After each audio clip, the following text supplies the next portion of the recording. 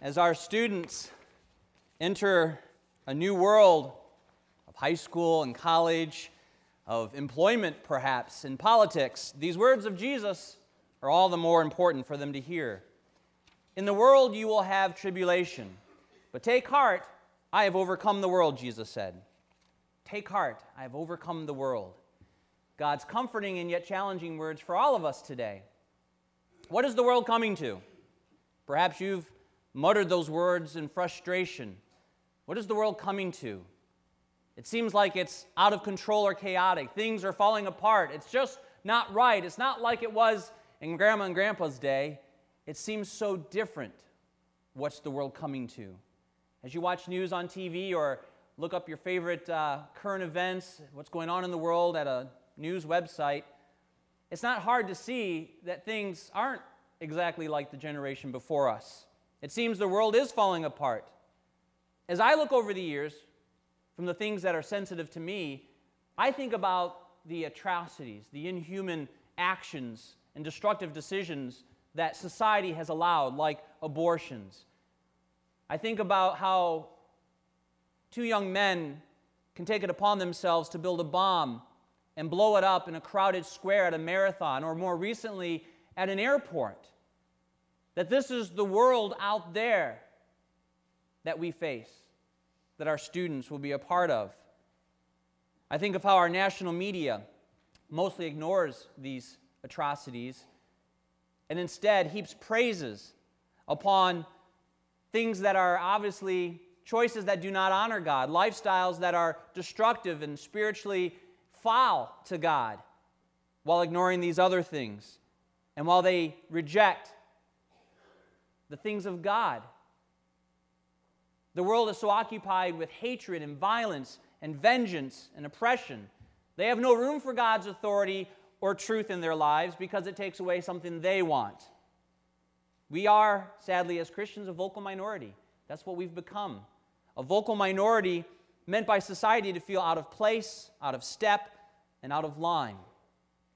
That's perhaps where we've come in this generation. What do we tell our young in faith to do? What do we say to them? Jesus has the words for us. Take heart. Take heart, for I have overcome the world. Take heart and pray to the Father in my name. This is the beginning of courage. This is where our Christian faith must always start, that we take heart in the Good Shepherd that has overcome the world for us. And we pray with confidence. We pray with confidence because we come to God in the name of Him, Jesus Christ, who fulfilled every promise, who fulfilled every prophecy, but more importantly, overcame sin and death. That is how we take heart and find our courage to trust in the Lord. As for me and my household, as for me in my individual life journey, we will trust in the Lord. We will serve the Lord. We will look to the Lord, and we will take heart and pray. This is so important today.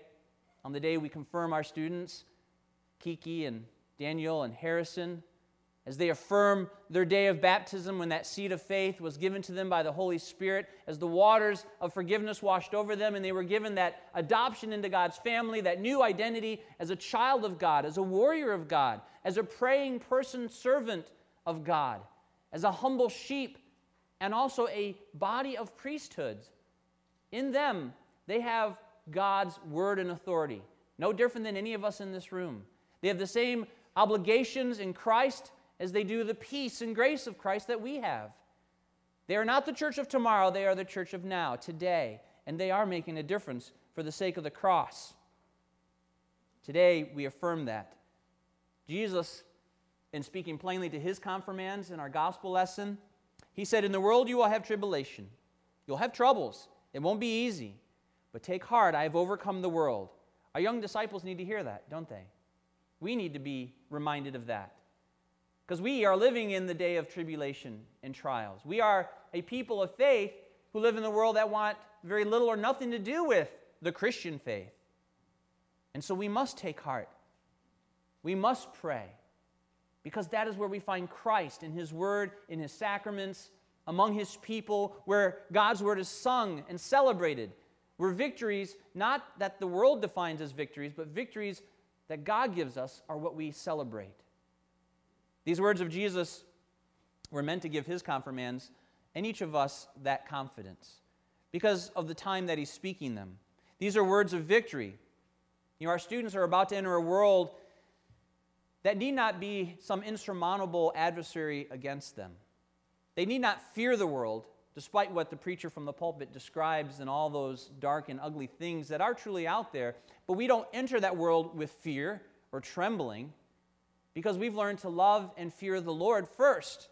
And when you seek his kingdom first, there's nothing to fear out there because you've learned to take heart and trust in the one who has overcome the world. Jesus is sharing these words to his confirmation class right before his trial and his arrest. He's having these words with his class at a time where he knows as they eventually arrive at his trial and execution, they're going to scatter. I mean, even Peter kind of flunks a few moments later. Do you know Jesus? No, I've never heard of him. Hey, aren't you the one that followed Jesus? No, I don't know the guy. Oh, come on, I've seen you walk with Jesus. You must be one of his disciples. I tell you, I am not one of Jesus' followers. This was like his star student, Peter. We'll all have our Peter moments when we maybe stand back from the crowd and let our faith kind of become quiet. The disciples probably felt the same way we so often feel, is that the world is coming apart. What's the world coming to? It seems a big and scary place, even to the adults like the disciples. And it's in that uncertainty that the disciples have to remember, that we have to remember the one who conquered sin and Satan and the grave itself and took away the sting of death. He says to us every day, take heart. Take heart. Because not only have I overcome the world, I am with you. I am with you always. To the very end of the age, to the end of history, to the end of your last breath, I am with you always as your Savior, as your King, as your servant, as your shepherd. Jesus' victory over the world, even as he spoke these words, because these were before the cross and empty tomb, but his victory was becoming a reality with every passing moment. From the time even before he came into Jerusalem for Palm Sunday, God was unfolding his plan. And that's why he reminds the disciples they can take heart and have courage, because God's plan has never failed. It has never lost one iota. No chapter has gone differently than God intended in their lives, in the ministry of their hearts and their church and all of history. Nothing escapes God's notice. He knows the hairs of our head. He knows us by name even before we were born. He loves us dearly, so much that he would die for us and give us that life everlasting. Jesus was confident about his future, and we can be too, beyond a doubt. Like the confirmands, studying all of God's wonderful truths and promises and that rich meaning of the gospel allow us to really trust in his words, take heart, to bring our hearts to bear as we know the rich meaning of the creeds. You guys, at some point, I hope, have studied and learned the creeds beyond just the Apostles' Creed we just did. You know the rich meaning of the commandments and how God will sustain us through what? Through word and sacrament, through the teaching and learning of God's promises daily, not just on Sunday morning. This is not just a practice before we hit the sprint on Monday. It is a lifetime of being drenched in the Word of God. And not just for these 2 intense years where the Word of God, I'm sure, felt like it dwelt in you richly and you memorized it and you were quizzed on it. Those are exams we should all be testing ourselves so that when the moment comes, our voice is not fake, it is not faint, and it is not weak. But our voice in Christ is strong because he defended us when we were sinners and enemies of God. He defended us. And this should give us a renewed voice in the world. Amen? Christ defended you because you were his enemies and filthy and foul in your sins, like crimson stains, and yet the blood of Jesus, forgive the weather correlation there, but now they're made white as snow. We are thankful that God sees us as that perfect son or daughter of his, and that we can call Christ not only Savior, but brother. He was human and walked this world just like us. He had tests. He had a family. He had friends to deal with. He had things to do just like we do. He dealt with sick people all the time, not just in his ministry, but I'm sure family members and friends got sick. He knew worry and compassion, not from a sinful standpoint, but that worry is what surrounded him. in his family and friends. And so he brought them compassion. He brought them that confidence. And I'm sure even before he turned 30, in his teenage years, he would say, Mom, Dad, James, John, neighbor, co-worker, let's take it to God in prayer. Let's spend a moment right now. I know I sometimes surprise some of you when you share a worry with me after church or a concern on your heart or a brokenness in your life. And I'll say, let's pray about that now. What I'm about to go to can wait. Take heart and pray to God in my name, Jesus said. Because if you ask anything of my Father in my name, meaning you're asking something that's already in his will, God is waiting to give it to you. God is ready to share with you his rich, abundant blessings and teaching and wisdom and strength because you ask and you trust when you pray to him in Jesus' name. And yet that's not always the reality. I think so often we feel less than confident when we go out in the world, Sunday afternoon, Monday morning, when we start high school, when we start making new friends and relationships that will test us. We feel less than confident and we fall back into despair and we think, as I've heard all my teenagers and some of you say, what is the world coming to? This really hurts. Life is falling apart. For Christians, that doesn't have to happen. It's no wonder we feel such uncertainty about the future because we're looking at it without remembering Jesus' words. He says, I tell you these things so that in me you may have peace. I tell you these things, all these persecutions and problems and sufferings you'll have in my name, he's telling the disciples. It's not going to get better by the world's standards. It's not going to get more comfortable when you claim the name of Christ. When they make the confession, I would suffer all, even death, rather than lose my faith in Jesus. They'll say that in a moment. Listen to them as they make those vows, because those are our vows from our baptism. But we know we don't have to have a loss of Christ's peace because we trust in his words. We trust in the forgiveness from the cross that gives us that peace and confidence. We learn fun acronyms like SOS in confirmation about God's law and gospel. God's law, SOS, shows our sin, but the gospel shows our Savior. Simple. That's the gospel in a nutshell. That the law of God, where it convicts us and tells us what we should do, but we do not do, that shows our sin, and that we are not perfect, that we are not clean. But we also must jump right into the gospel, SOS, that shows us our Savior, and that God rescues us. He is not content to let us suffer punishment and that rightful wrath. Instead, he made Jesus, his Son, the most sinful person in all of humanity, in all of history, and poured out all his wrath on him. This is what we spell out in great detail through confirmation and Sunday school. But that we have hope in that. Not with how the world sees it. Because it's a hopeless cause to watch the news or follow current events or even to plan your life without keeping our Lord Jesus and his promises in the center of it all. Seek first his kingdom. Ask, knock in Jesus' name, and the Father will hear you. He will answer you. Christ and his teaching keep life in its right perspective. And it informs us in a way that the world can never teach us, because the world teaches opposite. It teaches something far less than what God's word will teach us. Jesus said that in me you have a peace that the world can never give. When we find worry and despair in this world, we tend to overlook the cross and resurrection, don't we?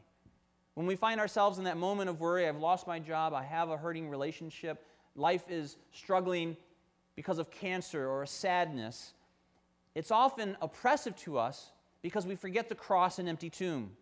We overlook the very things by which Jesus was able to say these words, "Take heart, I have overcome the world." We keep worrying because about what is going to happen, while Jesus welcomes and invites us, saying, look at what has happened. I have overcome the world, I have died and risen for you. That is how we face each challenge that Satan in the world and the darkness throws at us, that Christ has died for me. Christ has overcome the world for me. Christ has risen for me, and that victory is ours. Jesus said, what is mine is yours. You were baptized in my death, you will have that death in sin. But you were also baptized into life everlasting, so that that crown of life that Christ has, that is ours too. That is each of our students. That is a promise that will never fail you. So what are we Christians to do? What are we to say? We take heart. We take heart. We pray and we trust. We trust in the means of grace, the forgiveness of sins, and life everlasting, because these will never fail us. Amen? Christ will never fail us. Amen?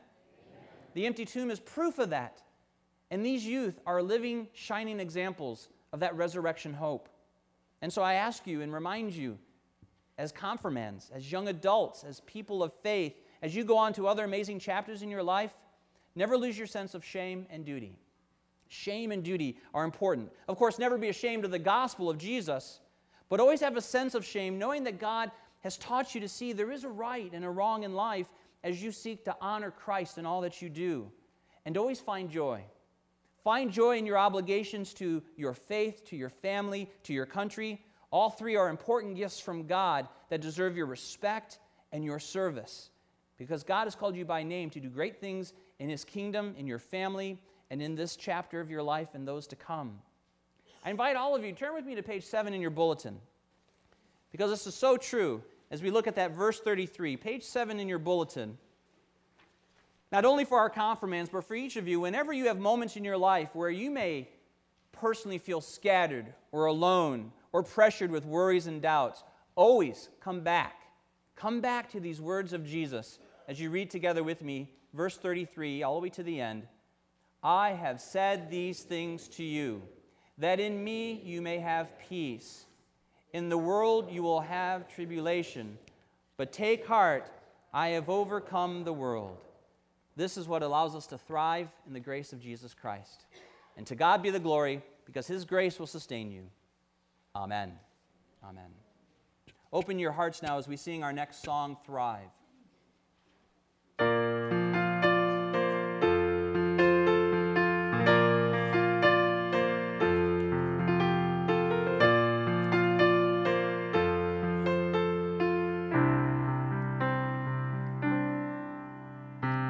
Here in this warm and weary land, where many a dream have died,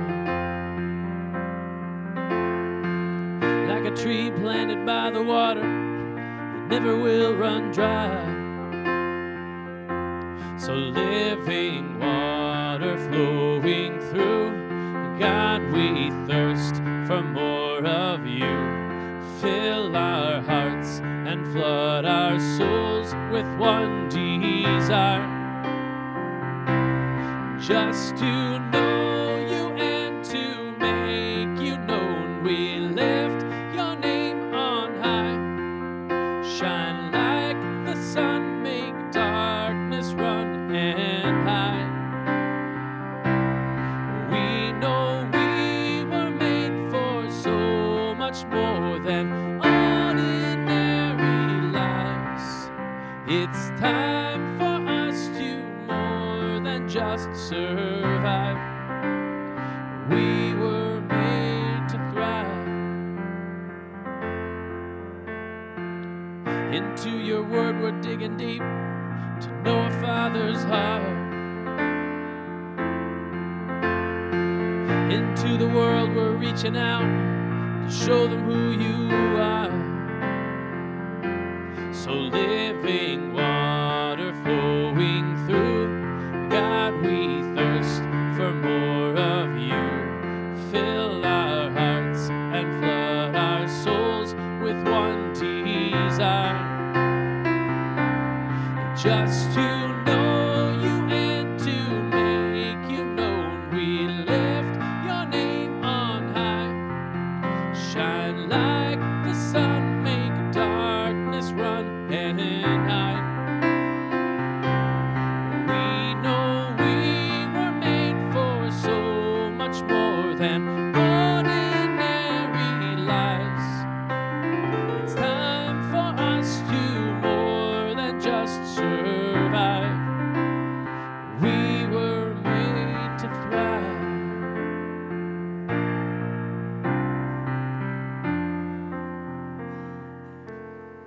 Part of that thriving in God's love and word comes from a family that is nurturing and close to the heart of the Father. So at this time, I'm going to ask the parents and sponsors of our confirmation youth, wherever you're sitting, to stand. We need to remind ourselves again of the vows that we make as parents. The church commends you and appreciates you for the faithfulness in the Christian training of these young men and women.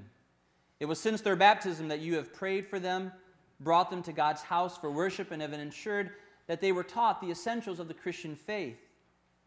Though today they make public confession on their own of their faith, your prayers and encouragement remain important to them all their lives. So will you continue in fervent prayer for them and, as it is appropriate, support them in their Christian faith and life?